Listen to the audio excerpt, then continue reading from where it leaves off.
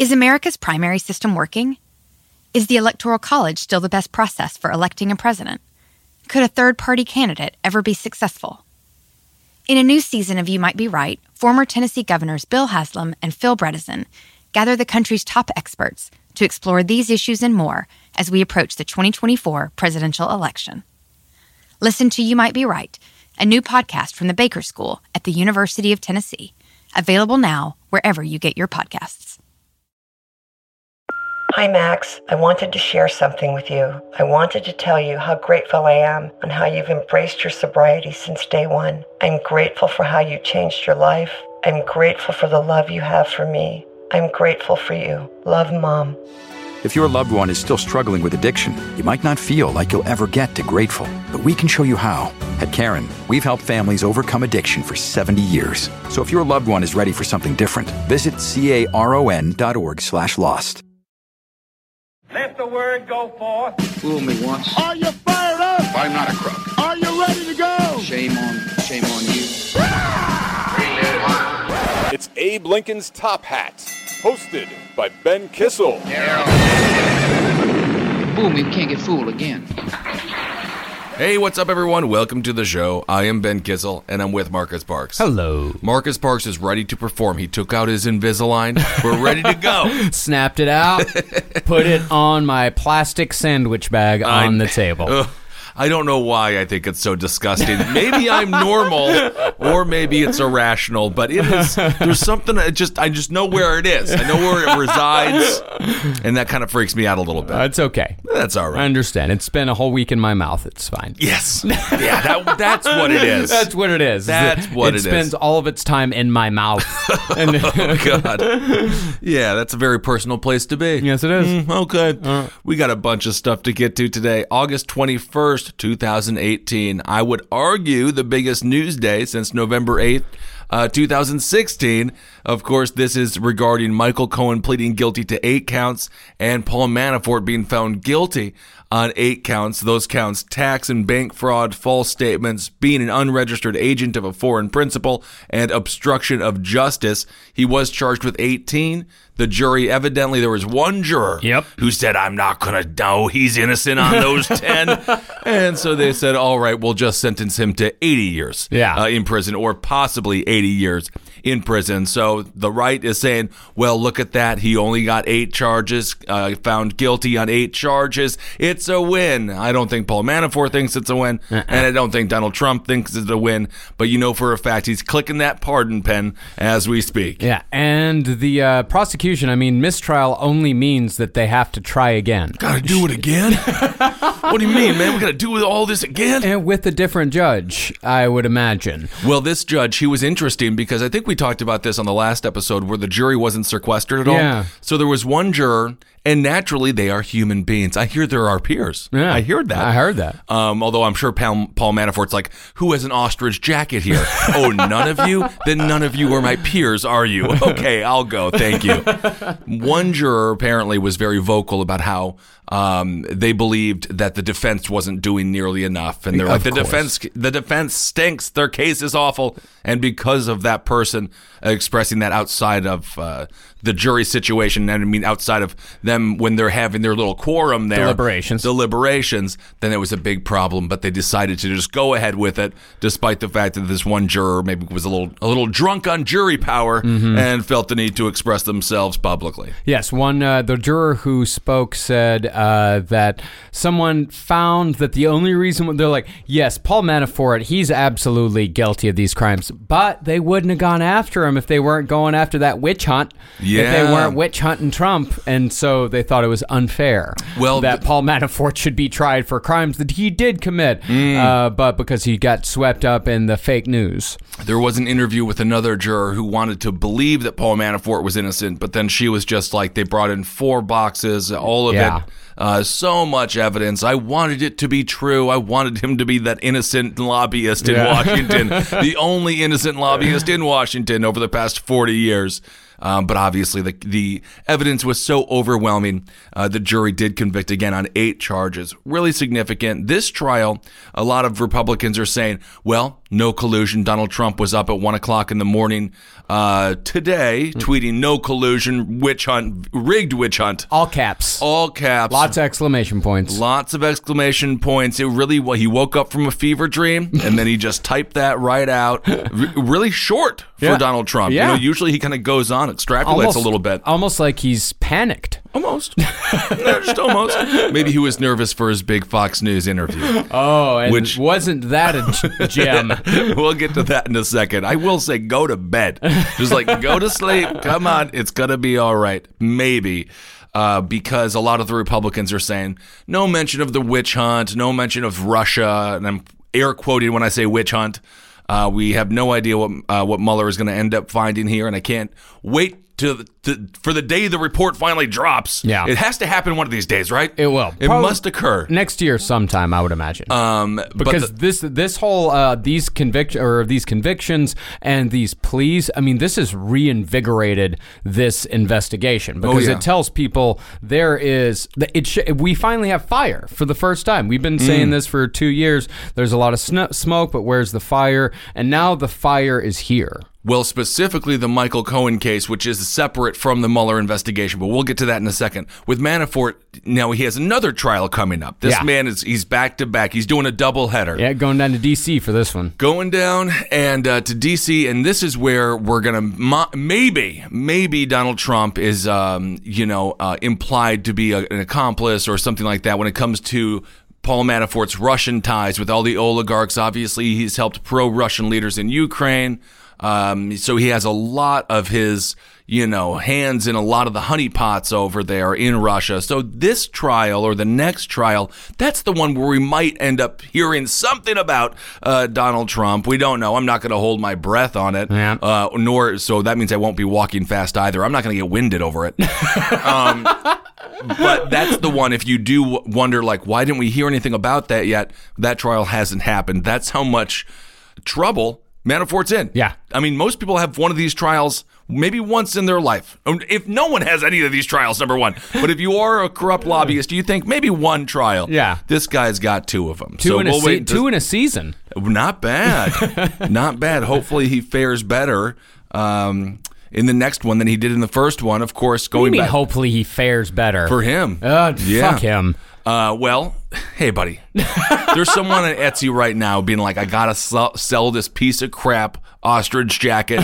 Where's the buyer? And the buyer is sitting there in prison, probably teaching people about finance. Trickle-down economics. Sure. And if Paul Manafort is in jail, then that trickle-down just ain't going to work, man. That's why we can't prosecute these white-collar criminals. Because if we prosecute them, then who's going to be spending all this money and the entire American economy is going to fall apart? Who's going to buy one more $40 million yacht like Betsy DeVos did? What's going to happen? So the one thing that we joked about a little bit earlier regarding Donald Trump and his pardoning ability, obviously he has the ability to pardon Paul Manafort. He has said he's a very brave man. Mm-hmm. He loves that he went through with the trial and didn't cop a plea deal like so many others, and we'll break down all the people that have done that here in a minute. So it looks like he wants to just pardon Paul Manafort. Yeah. Will it happen? I probably would, but it's funny that he wants to do it now even before sentencing. He's really getting ahead of it here. Obviously, he's pardoned people like Joe Arpaio and Dinesh D'Souza. So it's not going to be illegal, but I think it's going to he's going to pay a political price for it because he just seems like he's way over politicizing the pardon powers, but that's the one power where he gets to be a little king and he can say, you're free to go. And then he feels really good, I guess. I mean, he's not going to pay any political price with his base. I mean, it's beyond, I think his base is beyond any sort of political price. I think that they're absolutely beyond. His base will find any way whatsoever to justify, sidestep. They're in it. Like, they're lost. Trump's based, they're lost, they're gone. Until he is completely gone, then that base is out of it. They're out of the game. Donald Trump is the most successful Republican president in our lifetime. Well, successful, it's crazy, popular, not successful. Well, he's also very successful if you're a Republican. Yeah, he's going to get 2 Supreme Court justices. You got all the tax reform. No, they like what he's doing. The economy is going well, but we can talk about that in a second.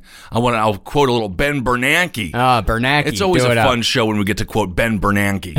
He's quite concerned about the ever-looming bubble that might be bursting around 2019, 2020. If that happens, who knows? I mean, there's so much that can happen before then. If Donald Trump is even on the ticket, who knows what happens when the economy crashes, because obviously that's his main bragging point right now. Yeah, even though that economic growth started long before he came in office. Yes, it did. Some the trade wars are also causing many jobs to go overseas, and they are doing nothing but hurting most of the Americans that it was supposed to help. Yep, and we haven't even seen the full ramifications of those yet, but I'm sure that we will in the relatively near future.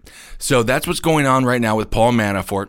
He's wasting away in there. He's not wearing those white socks. He doesn't like white socks. He doesn't wear them. That's why he went sockless during the trial. He did. Are you fucking serious? He went sockless. Because he can't stand white socks? I mean, I kind of agree with him. White socks and loafers? That's almost as bad as white socks and sandals. Or any sock and sandals. I suppose. He's very fashionable. So he's there awaiting another trial. We'll see what happens with Donald Trump. Again, he has the right to pardon him. It's possible he does it immediately, or maybe he waits until both of the trials are done. Or I don't know if he can just pardon people or pardon them twice. I have no idea. But nonetheless, that seems to be what Paul Manafort is angling for. Michael Cohen, on the other hand, of course, Donald Trump's number one guy. He was the fixer that they call him the fixer because he calls himself the fixer. He was a really vital lawyer for Donald Trump. Worked with him for a couple of years here, almost a decade, I believe, a little bit over. He pleaded guilty to tax evasion, bank fraud, and campaign finance violations. Of course, this was also on October 21st. He could be getting 60 years, but because of the plea deal, he's probably going to get 2 to 3 years. So it's a pretty good offer for him. It's an offer he could not refuse. Of course, he's got 2 small children. He's got his wife, so I think he's looking out for them. He has said that he will say anything to anyone. He is like, come at me. I'm looking to talk. Yeah. So he might actually testify in Congress, which would be fascinating to see him under oath in Congress talking about what Donald Trump knew, what Donald Trump didn't know. When it comes to the payments to Stormy Daniels and Karen McDougal, it's a rare time. Donald Trump knew it. He was not in the dark on that, despite the fact that he pretended to be and saying that Michael Cohen was the one who made those payments with no knowledge of himself. But then, of course, he would be a horrible lawyer, and Donald Trump would have to be a complete moron. Don't answer that, because if your lawyer is paying over $200,000 to women that you've had affairs with, you should probably know. Yeah. So it's ridiculous to even entertain the idea that Donald Trump didn't know that his lawyers paid all of this money, of course, during the campaign, which is why this is getting so much more heat. Those are counts 7 and 8 going against Michael Cohen, and that's where he says that he was working on behalf of a candidate for federal office. So who could that be? Fox News. Fox News, by the way, is just, they are not covering it. No. But they really said candidate for federal office. That was the official quote. And they're like, who could it be? Who could it be? It sounds like it might be Donald Trump. Is it Elizabeth Warren? I don't know. Is it Nancy Pelosi? It might be. Was it Hillary Clinton? Who? Hillary Clinton. Hillary Clinton. I was on HLN today, and it's amazing how fast this woman got to talking about Hillary Clinton. And I'm like, it does not matter. Yeah. The 33,000 emails, all this stuff was already fully investigated.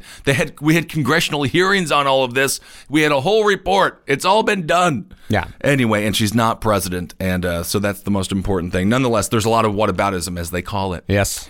So this is what Michael Cohen said. He says, I participated in this conduct, which on my part took place in Manhattan, the greatest city on earth, for the principal purpose of influencing the election. That is where we get into campaign finance violations. So Donald Trump is out here. These are counts 7 and 8, the payments to Karen McDougal and the payments to Stormy Daniels. And he says, well, it didn't come from the campaign. Therefore, it's not a campaign finance violation. It came out of his own pocket.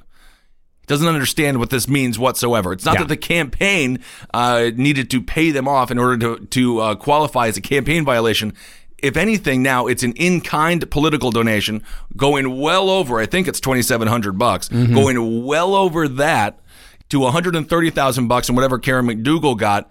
So then it's a campaign finance violation because of that reason. You can't. It's an illegal contribution to your campaign. It happened to come from one of their shell companies. Nonetheless, that is a campaign finance violation. I mean, he's not going to see jail time over it or anything. No, but that is a fact. Well, I mean, what it is that it's not that it came from the campaign. That's not the problem here. The problem here is that it was a lot of money paid for the purpose of influencing the election. And that's the thing, is that It's a campaign violation. If you give money for the purposes of influencing the election, then that is a campaign contribution violation. There it is. So, and of course, the argument on the right is, and this is what the woman was talking about today on HLN. She's like, well, businessmen have affairs with sex workers. She said prostitutes, I think, all the time. It's no big deal. And Donald Trump, their argument is he has paid off so many women in the past that now he just happens to be running for office, but it's really just status quo. Yeah. It's just what you do. You pay off women every single once a month or something. I don't know what the hell he's doing.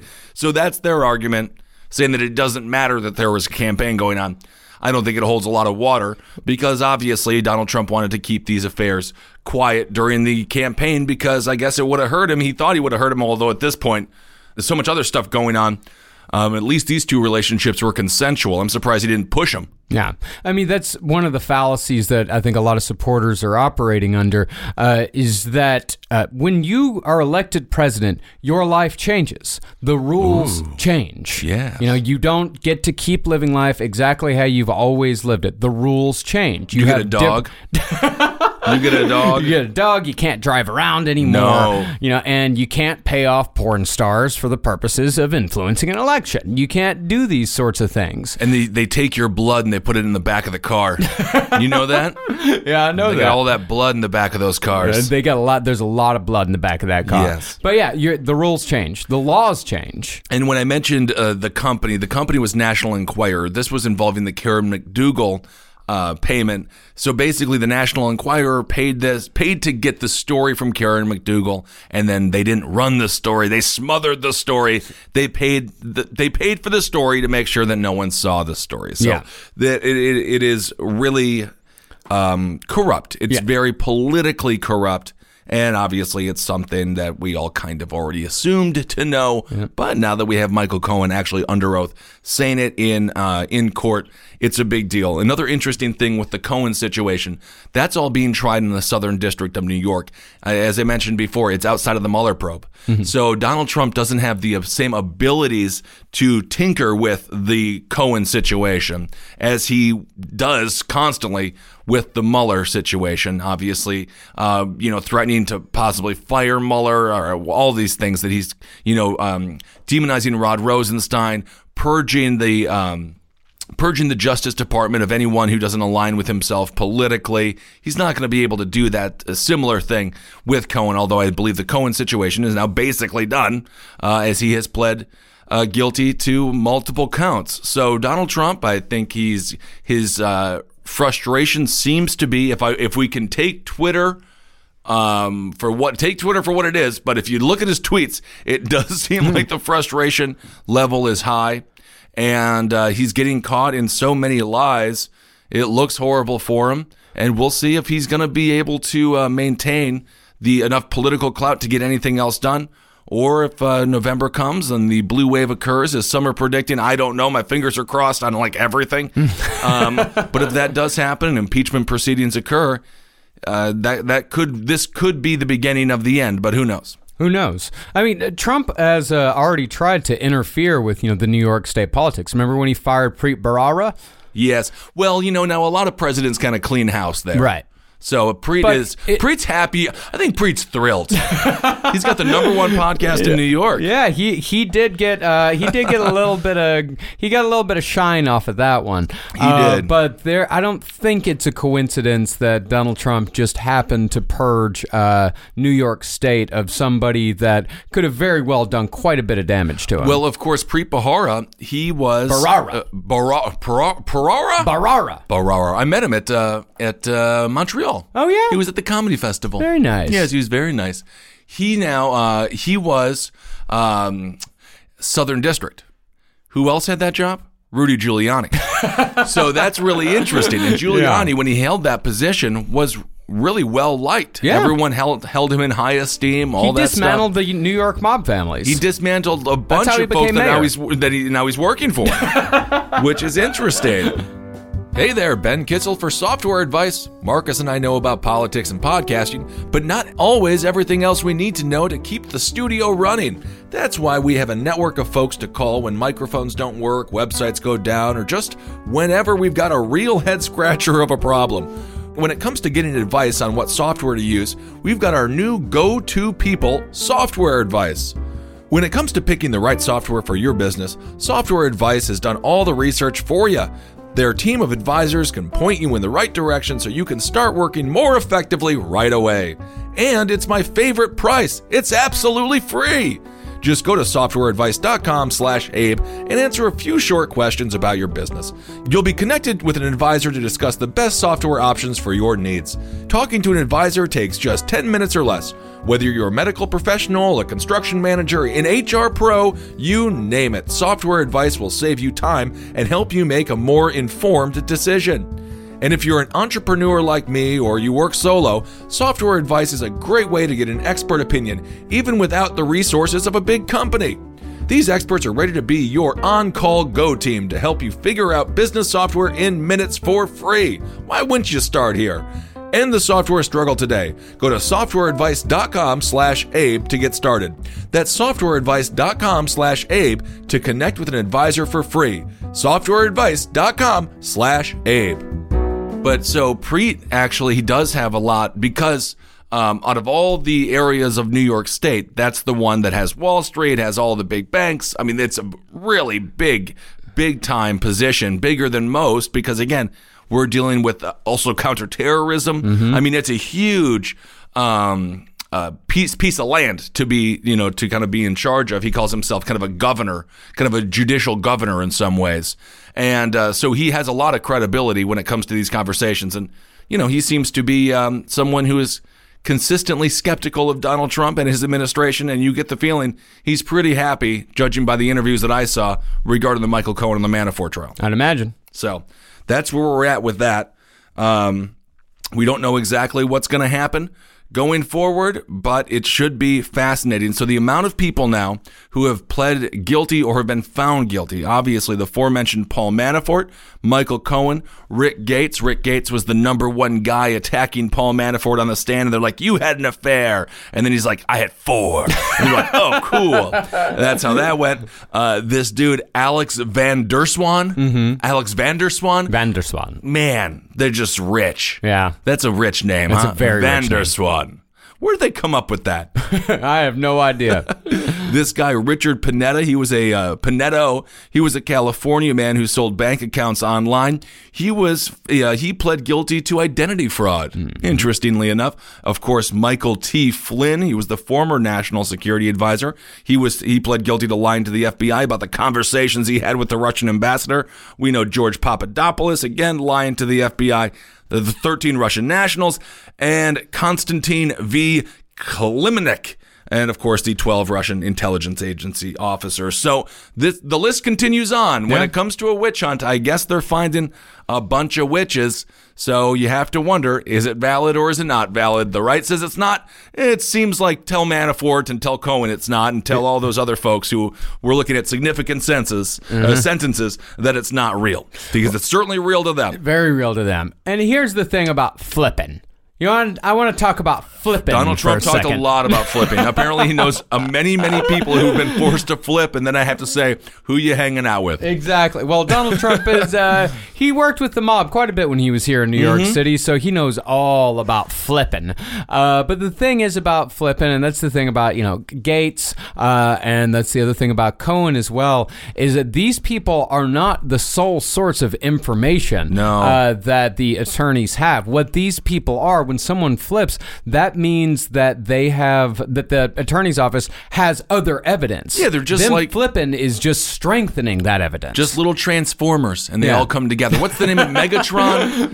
Yeah, Megatron. Yes, and at some point, Megatron, or in this case, the Russian collusion investigation, or just the Russia investigation in general, that is perhaps going to form a legal Megatron going against Donnie and his administration. And not even, and that's the funny thing about it is that, and I think we mentioned this a couple of years ago, that, it's very possible that they don't find any Russian collusion. But they haven't yet. But what they are finding is all of the other dirty shit that these people were involved in. Anyone who is surrounding the situation is just like, can you just stop? Yeah. Because that's absolutely true. And that's one of the, again, complaints about the Mueller investigation. Attempting to find a crime allows you to really bloom an onion, to use my favorite little food analogy, but you can really blossom it out. You can really spread it out very far, as opposed to knowing there's a crime, identifying said crime, and then persecuting or prosecuting the people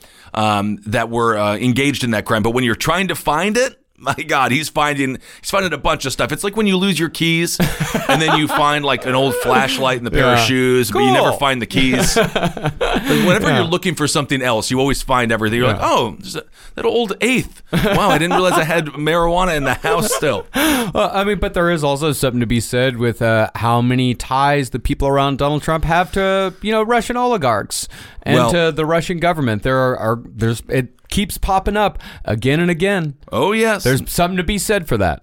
He's got a lot of friends out there. He's trying to build hotels and things like that. Speaking of national security advisors, today, John Bolton was asked in an interview if he thought that Donald Trump was a danger to national security, if he was a security threat. And some people say that's a rude question. That's a crazy question. That's a rude question? Rude and inappropriate. We heard a lot of that, rude and inappropriate. But the problem is we have a man in the office who is allowing a question like that to be valid because of his actions, I mean, we have the Russian sanctions, which I talked about this week on RT. They are so funny. Yeah. They are really going down the road. Like, because the sanctions are bad for Russia. And then so they're like, Donald Trump is the meanest president and all this kind of stuff. But in reality, of course, Donald Trump hesitantly enacted those sanctions. Those were passed through Congress, and the Kremlin, Vladimir Putin, are not happy about it. I'm sure there's going to be some kind of retaliation in their own right. But when it comes to Donald Trump being seen as a possible, a national security threat, those questions are valid because of the performance that he gave over in Helsinki, where he sided publicly with former KGB Vladimir Putin over the U.S. intelligence agencies. And, as we've talked about, the U.S. intelligence agencies, I mean, I am not like in love with them.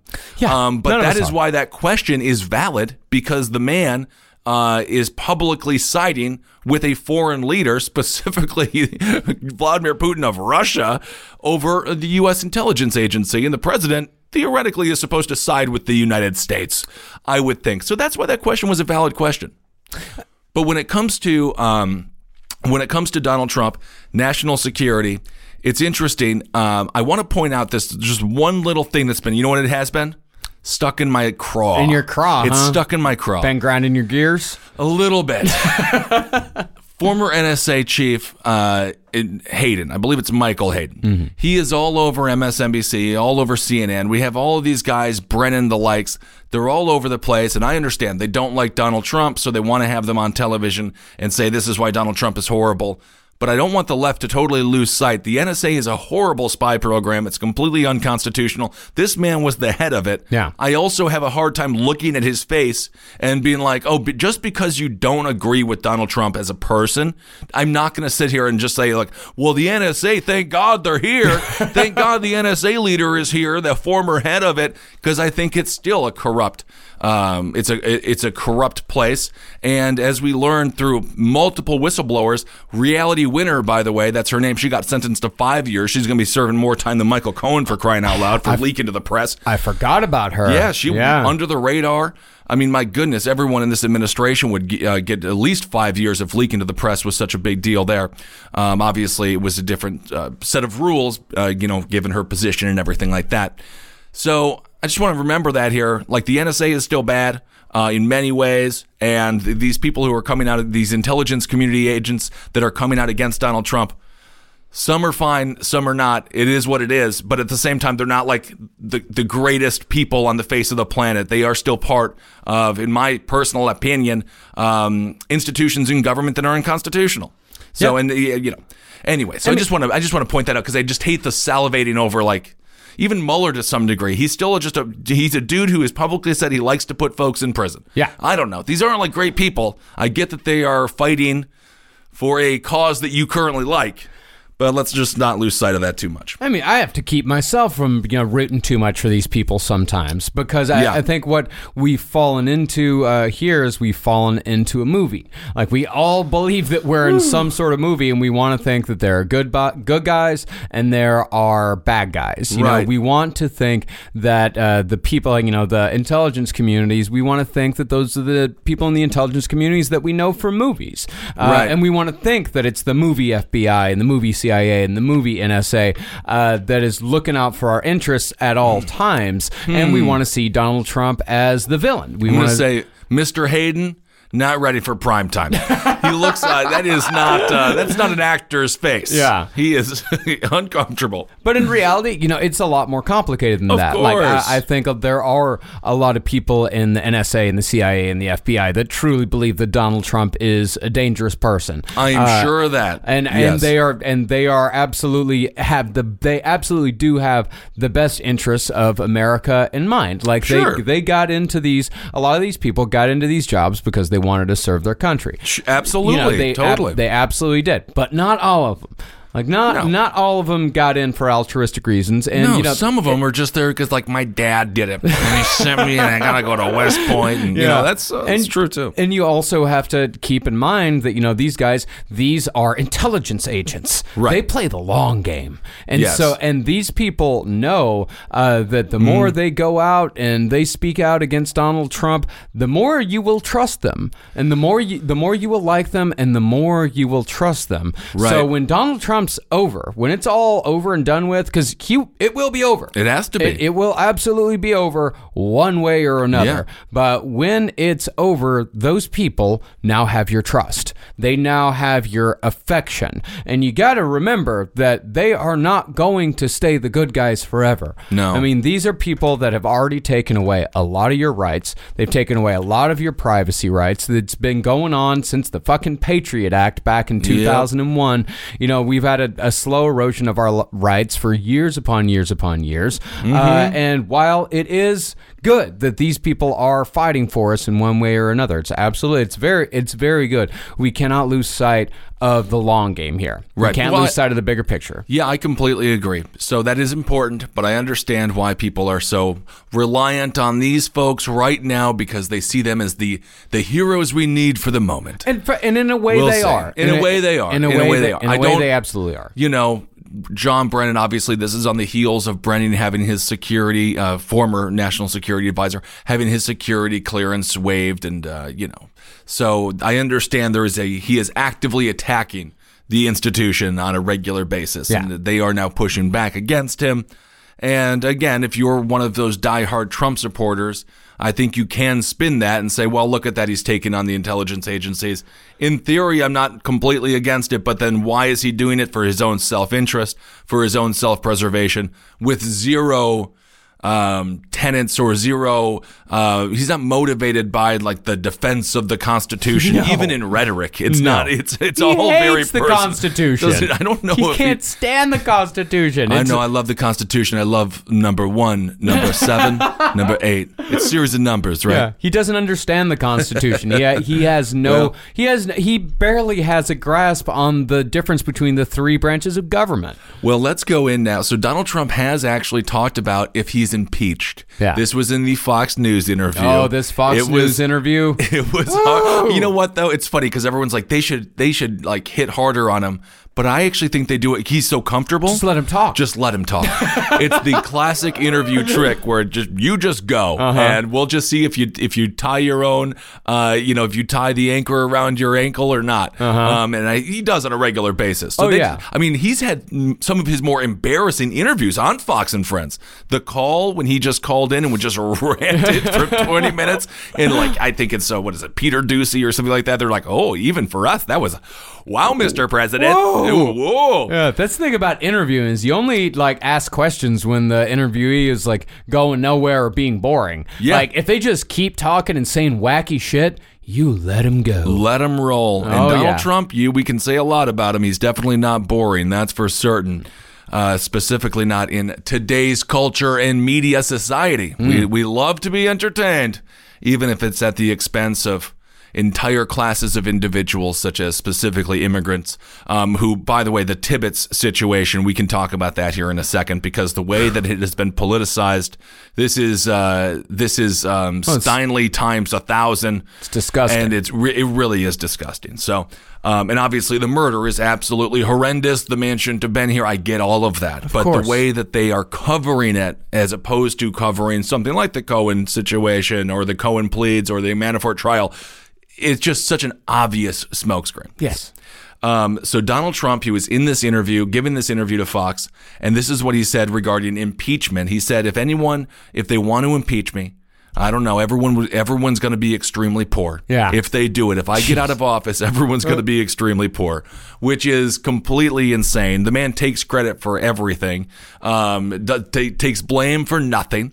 That's just kind of classic Trump. But the idea that somehow everyone is going to be poor if he's not president is one of the most audacious lines he's ever uttered, and he has uttered a lot of crazy sentences. Yeah.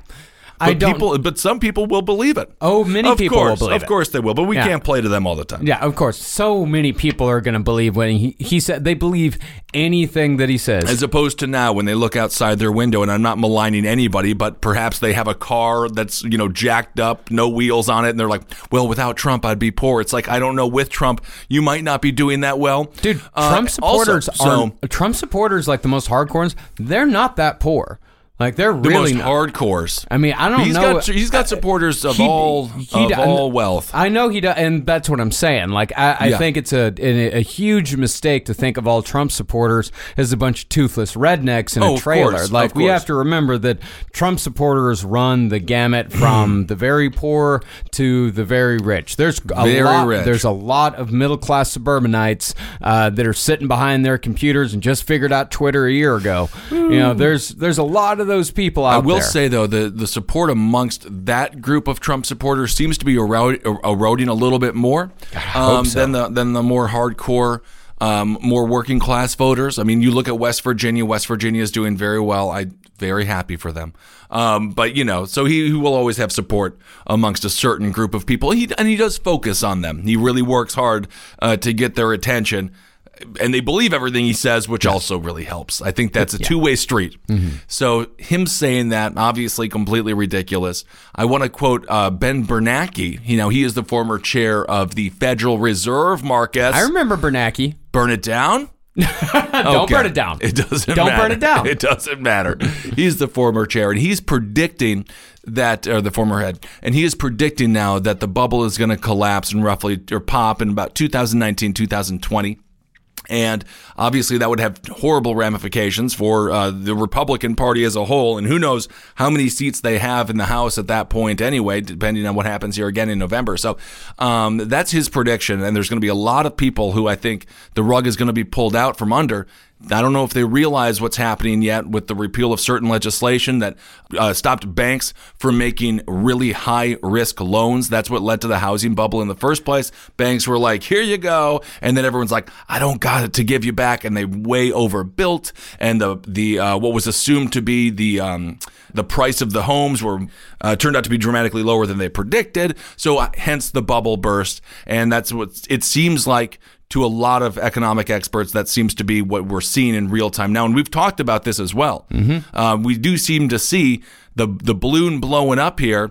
And inevitably, like a good Flaming Lips concert, it will pop. But instead of beautiful confetti, it's just going to be a lot of useless banknotes. Yeah. That's going to fly out of there. Bernanke also mentioned the tax cuts. Right? He's like, the economy, it's good. It is good. We had 600,000 new people just enter the workforce. It's good for the extremely rich. Well, it's good for a lot of people, but it's good for small businesses and stuff. The lack of regulation helps them. The big businesses are always fine.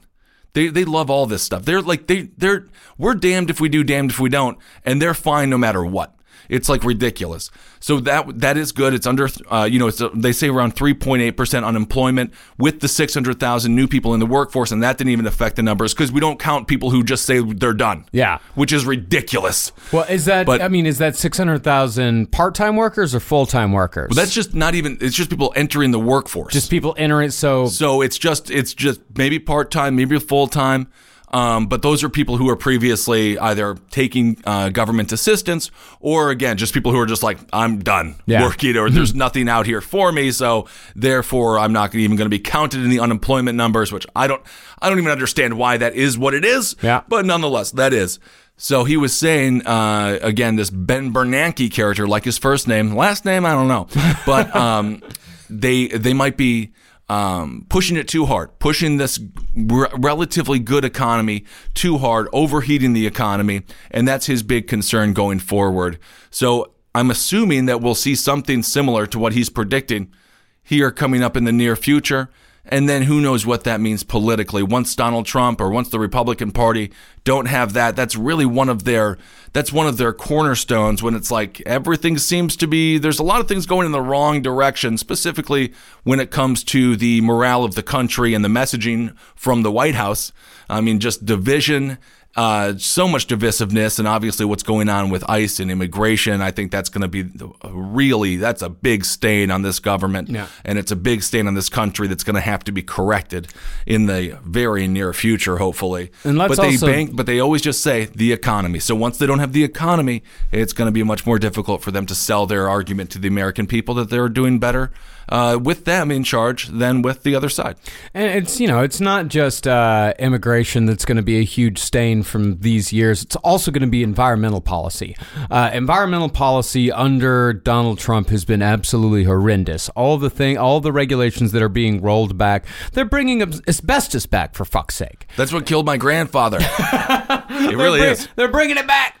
They're bringing asbestos back? Yeah, you didn't hear this story? No, they probably shouldn't. It's a cancer-causing substance. They're bringing asbestos back. Really? Yeah, they're loosening up the restrictions on asbestos.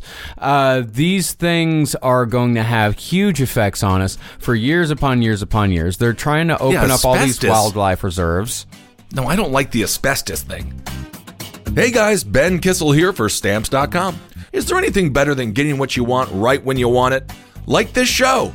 Marcus and I can catch you up on the week's news at home, on the go, wherever and whenever is convenient for you. So why are you still schlepping over to the post office to mail letters and packages when you can get postage on demand with Stamps.com? With Stamps.com, you can access all the fantastic services of the post office right from your desk 24/7 when it's convenient for you. Buy and print official U.S. postage for any letter, any package, using your own computer and printer. And the mail carrier picks it up. Just click, print, mail, and you're done. It couldn't be easier. You already know how much we here at LPN love Stamps.com. They make it easy for us to stay on top of shipping out merchandise and important letters. And the less time we spend running back and forth to the post office means the more time we have to bring you the shows you love. If you've got stuff to mail, ship, or send, I recommend Stamps.com. Right now, use Top Hat for this special offer. Includes up to $55 free postage, a digital scale, and a 4-week trial. Don't wait! Go to Stamps.com before you do anything else. Click on the radio microphone at the top of the homepage and type in Top Hat. That's Stamps.com. Enter Top Hat. Yeah, Donald Trump says, going back to what we were talking about with what he's bragging about, he says, we haven't even been 2 years. Biggest tax cuts in history. Soon to be 2 unbelievable Supreme Court justices. I'm sure that Justice Kavanaugh will be approved. Justice Gorsuch has been a star. You know that? I always think of Justice Gorsuch as a star. I'm like, yeah, it's like Meryl Streep and Justice Gorsuch. Just the 2 biggest stars around. He says, you look at things that we've done with regulations. The economy is the best it has ever been in history. It's the best it's been in 50 years. But we've been around for longer than that. The only thing I'm doing badly is the press doesn't cover me fairly. So the only thing that he is doing badly in is the press doesn't cover him fairly. So that is like saying, my biggest flaw is I work too hard. Like that is, he can't like. It's the most narcissistic statement he could possibly make. Well, my only flaw is people don't like me. Well, that's amazing. But it is funny because he doesn't understand also, like, he is the one who is giving them so much red meat. He gives them so much fodder. You can manipulate the press to some degree by your personality alone. And he just, he tries to like strong arm them and all these things, but the tweets speak for themselves, and just how he performs in front of the media, that's what they cover. Yeah. Anyway, so that's Donald Trump talking on Fox and Friends. Certainly feeling the fire, feeling the heat underneath his weird little feet, and that is probably why he went to give this interview today. And that's what he does. He was at a rally this week when the Manafort trial was concluding. Didn't mention it whatsoever. Hasn't mentioned Cohen in public. At his rallies, that's his little safe space, and that's where he goes when he is feeling under attack. I mean, by far the most dangerous thing that he said during the Fox and Friends interview was saying that flipping almost ought to be outlawed. It's not fair, and that's what a mob boss is. I mean, this is mob type talk that this guy is going. That this guy is funny. He does talk a lot. He's like, I've had a lot of friends. Yeah, they flipped. I'm like, how many friends have you had that needed to flip? But I will say this. These guys know this. I will say this though. I know he's not talking in this context, but plea deals can be predatory. But again, it's not because Donald. But that is.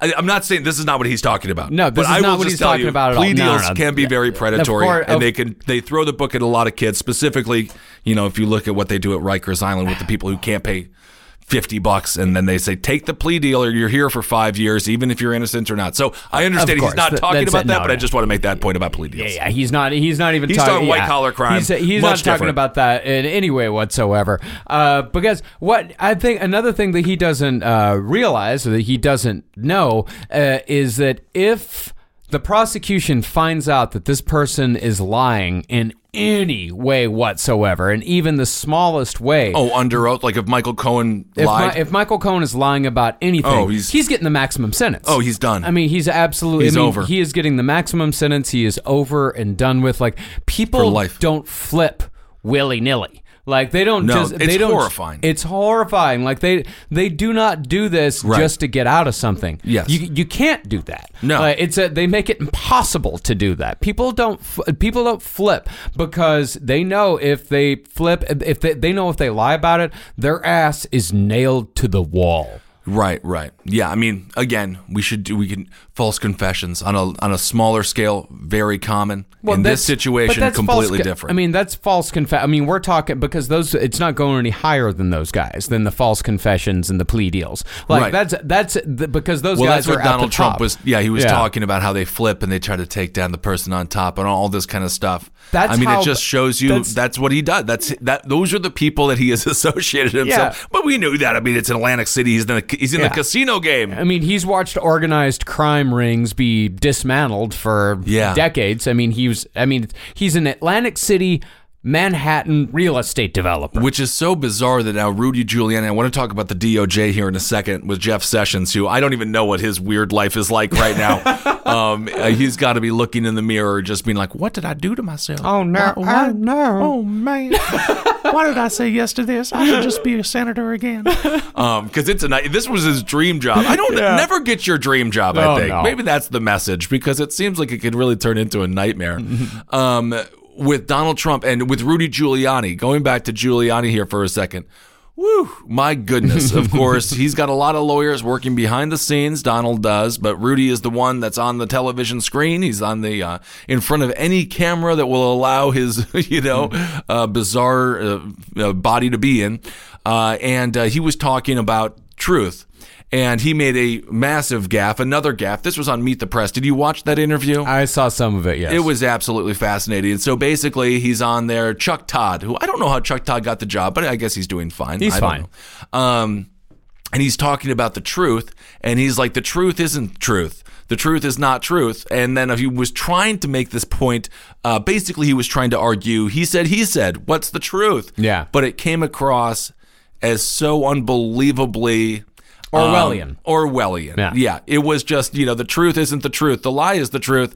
And I don't think that was the point he was trying to make, but that's exactly what everyone heard, specifically given, on the heels of everything that Kellyanne Conway has said regarding alternative facts, all that kind of stuff. So the administration's still playing in that kind of murky world, and every time of like, what's the truth? And every time I go on one of these television shows, that's exactly what the counterpoint does. They always pivot, they always flip, and they just start throwing a bunch of random things out about Hillary, about the Democrats, about the so-called deep state. Deep state, by the way, folks, it's just people who have government jobs. Yeah. It's all. There's no like really massive dangerous collective of deep state employees. They're just state employees. They're just federal employees who go in, clock out, and want to get the hell home. I mean, there are people that I would say there are people out there, like what we were talking about earlier, like there are people out there that do want control. They do absolutely want to do nefarious shit with their positions, but it ain't as organized as all that, Well, no, it's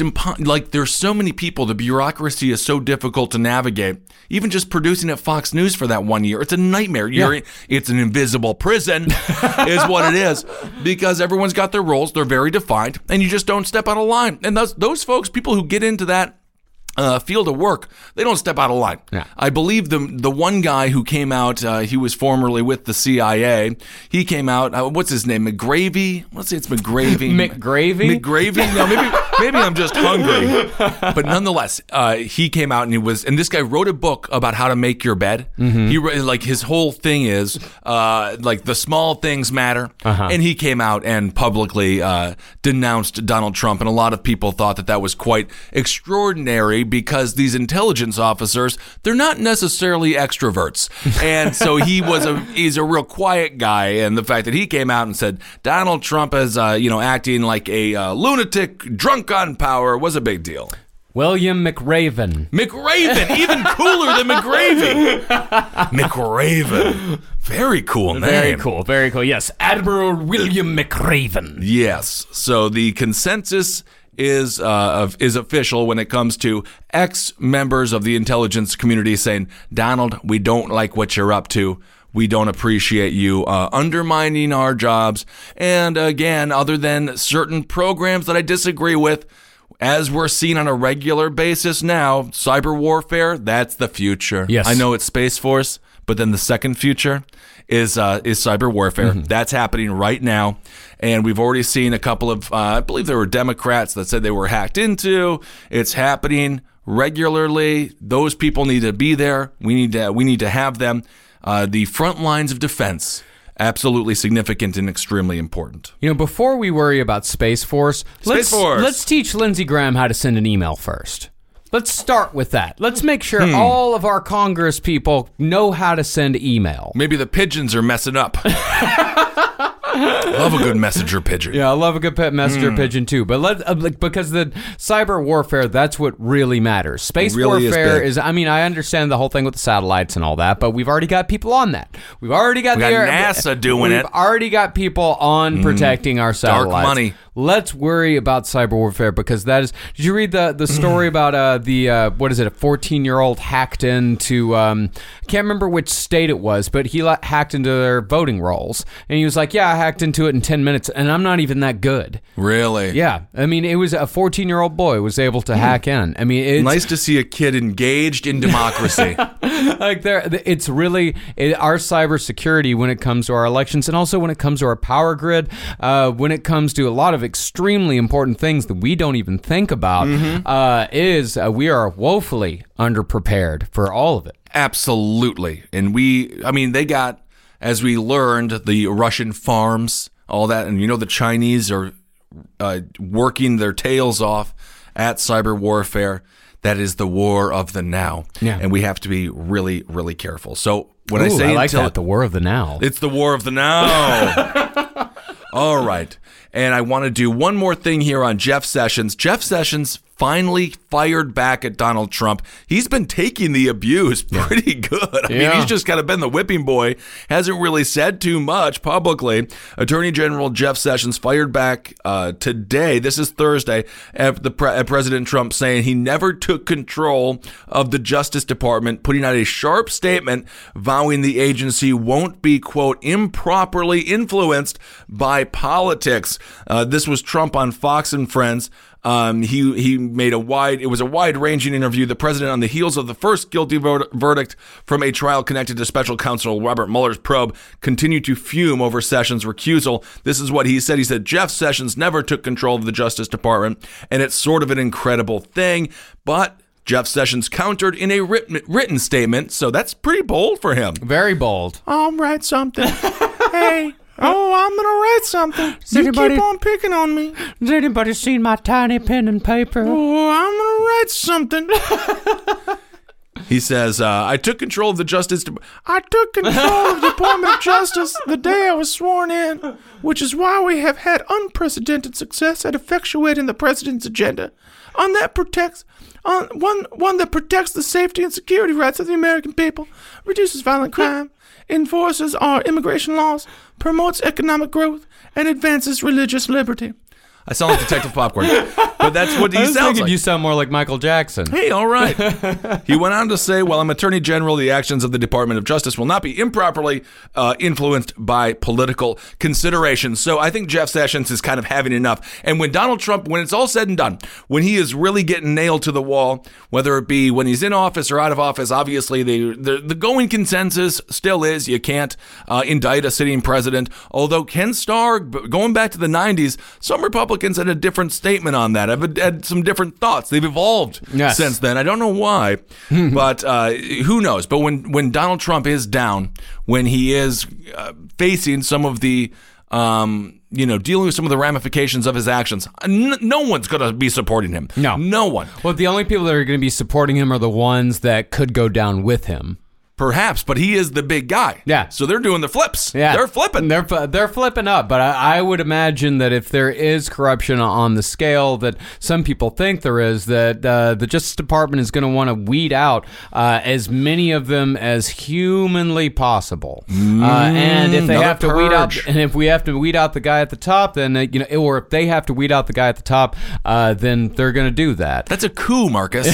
You're suggesting a coup. I'm not suggesting we do have a to coup. be really careful. I don't want to set the precedent of just let's get rid of him. No, I'm not suggesting a coup in any way whatsoever. That was a coup. No, that's not a coup. I'm talking about weeding them out lawfully. I'm talking about weeding them out using the American judicial system as is laid out in the Constitution of the United States. These United States? These United States. All right, sounds like a bit of a coup to me. I'm not talking about them showing up at Jeff Sessions' office and pointing a gun at his head. I'm not talking about anything like that. I'm talking about them actually using the letter of the law to root out corruption wherever it may be in these United States. Whether it be a Republican, a Democrat, or an independent, we must root out corruption in all its forms and in all levels. There's a pigeon coming in from Lindsey Graham's office. What's its coup? No, absolutely not. Right. And of course. And that's why it's important. You got to vote in November. Yeah, you got to. Hopefully, vote for the candidate that best fits you and for the country. Hopefully, they're good candidates. Just we can only hope that everyone has an option. Could get out there and vote. And then also, just go through the process and go through the proceedings. Once the Republicans no longer control House, Senate, and and the White House, things will change a little bit. They will. Once investigations are actually able to go forward, things like that. Right now, everything you would think Congress would actually be really on the forefront of leading the Russian investigation. You're like, what's going on with the hacking? But they're not doing anything. Of course not. Which is, again, putting party over country and putting the Russians over the Democrats, which is, of course, putting the Russians over country in some ways, right? Also, they can get their conservative judges, so the conservative judges can decide all the laws of the land, and Congress doesn't have to actually do anything. Kavanaugh and Gorsuch, those are going to be really significant choices for a long time. And not just Supreme Court. We're talking all the way down. We're talking about circuit appeals courts, judges. We're talking about all kinds of conservative judges that are being appointed right now. There's a lot of judges out there, Marcus. There's some liberal, some conservative. I don't even know who to trust anymore. Me. All right. Also, just lastly, there is a national prison strike. Someone sent this to me on Instagram. I don't have it open right now. I apologize that I'm blanking on your name. But there's a national prison strike. It's going on August 21st. As soon as Manafort gets in there, maybe you organized all this. August 21st to September 9th, 2018. This is something I'm going to follow. This is according to the official press release, National Prisoners Strike. It says, men and women incarcerated in prisons across the nation declare a nationwide strike in response to the riot in Lee Correctional Institution, a maximum security prison in South Carolina. 7 comrades, they're going with comrades. Nice. That's good. They've been in the prison library. 7 comrades lost their lives during a senseless uprising that could have been avoided had the prison not been overcrowded from the greed wrought by mass incarceration. Completely agree with that sentiment. Is 100% right. And a lack of respect for human life that is embedded in our nation's penal ideology. Absolutely. These men and women are demanding humane living conditions, access to rehabilitation, sentencing reform, and the end of modern slavery. I looked through some of the bullet points. For the most part, I completely agree with them. And it seems like this is something, I suppose I will support the prison strike. It's going to be a hunger strike and things like that. And it's going to be lasting, again, August 21st through September 9th. Immediate improvement, some of the concerns, immediate improvements to the conditions of prisons and prison policies that recognize the humanity of imprisoned men and women. The immediate end to prison slavery. So, it's an interesting little development there happening that's not getting any news. So thank you for DMing me that story about the prison strike. There you go. I suppose it's happened. I believe it happened a couple of times before. It's hard, because they don't have a lot.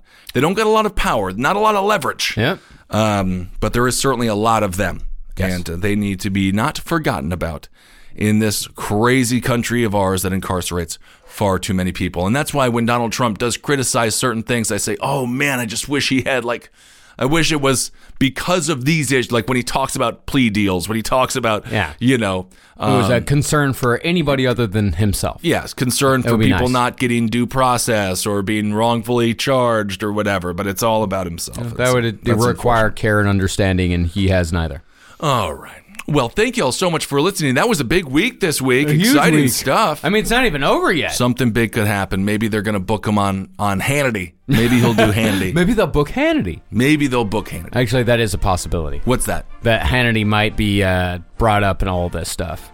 Oh, in the trials? Oh yeah, check it out. I'm not going to get into it too much here, but go and check it out. There's some fun. His name was connections. mentioned in one. Oh my God, they talk to each other. They say almost every night. Mm-hmm. So yeah.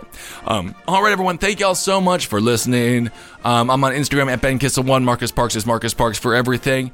That'll do it. Hail yourselves, everyone. We'll talk to you soon. Is America's primary system working? Is the Electoral College still the best process for electing a president? Could a third-party candidate ever be successful? In a new season of You Might Be Right, former Tennessee governors Bill Haslam and Phil Bredesen gather the country's top experts to explore these issues and more as we approach the 2024 presidential election. Listen to You Might Be Right, a new podcast from the Baker School at the University of Tennessee, available now wherever you get your podcasts. Addiction plays hardball. He would hit me with these verbal attacks. I just said to him, I love you so much. You're such an amazing person. I can't take this ride anymore. It was the fact that Dad made that sentiment and broke down. And years later, he told me it had a huge impact on him. Sometimes doing what's right for your loved one is the hardest thing to do. Caron is that right thing. Visit caron.org/lost.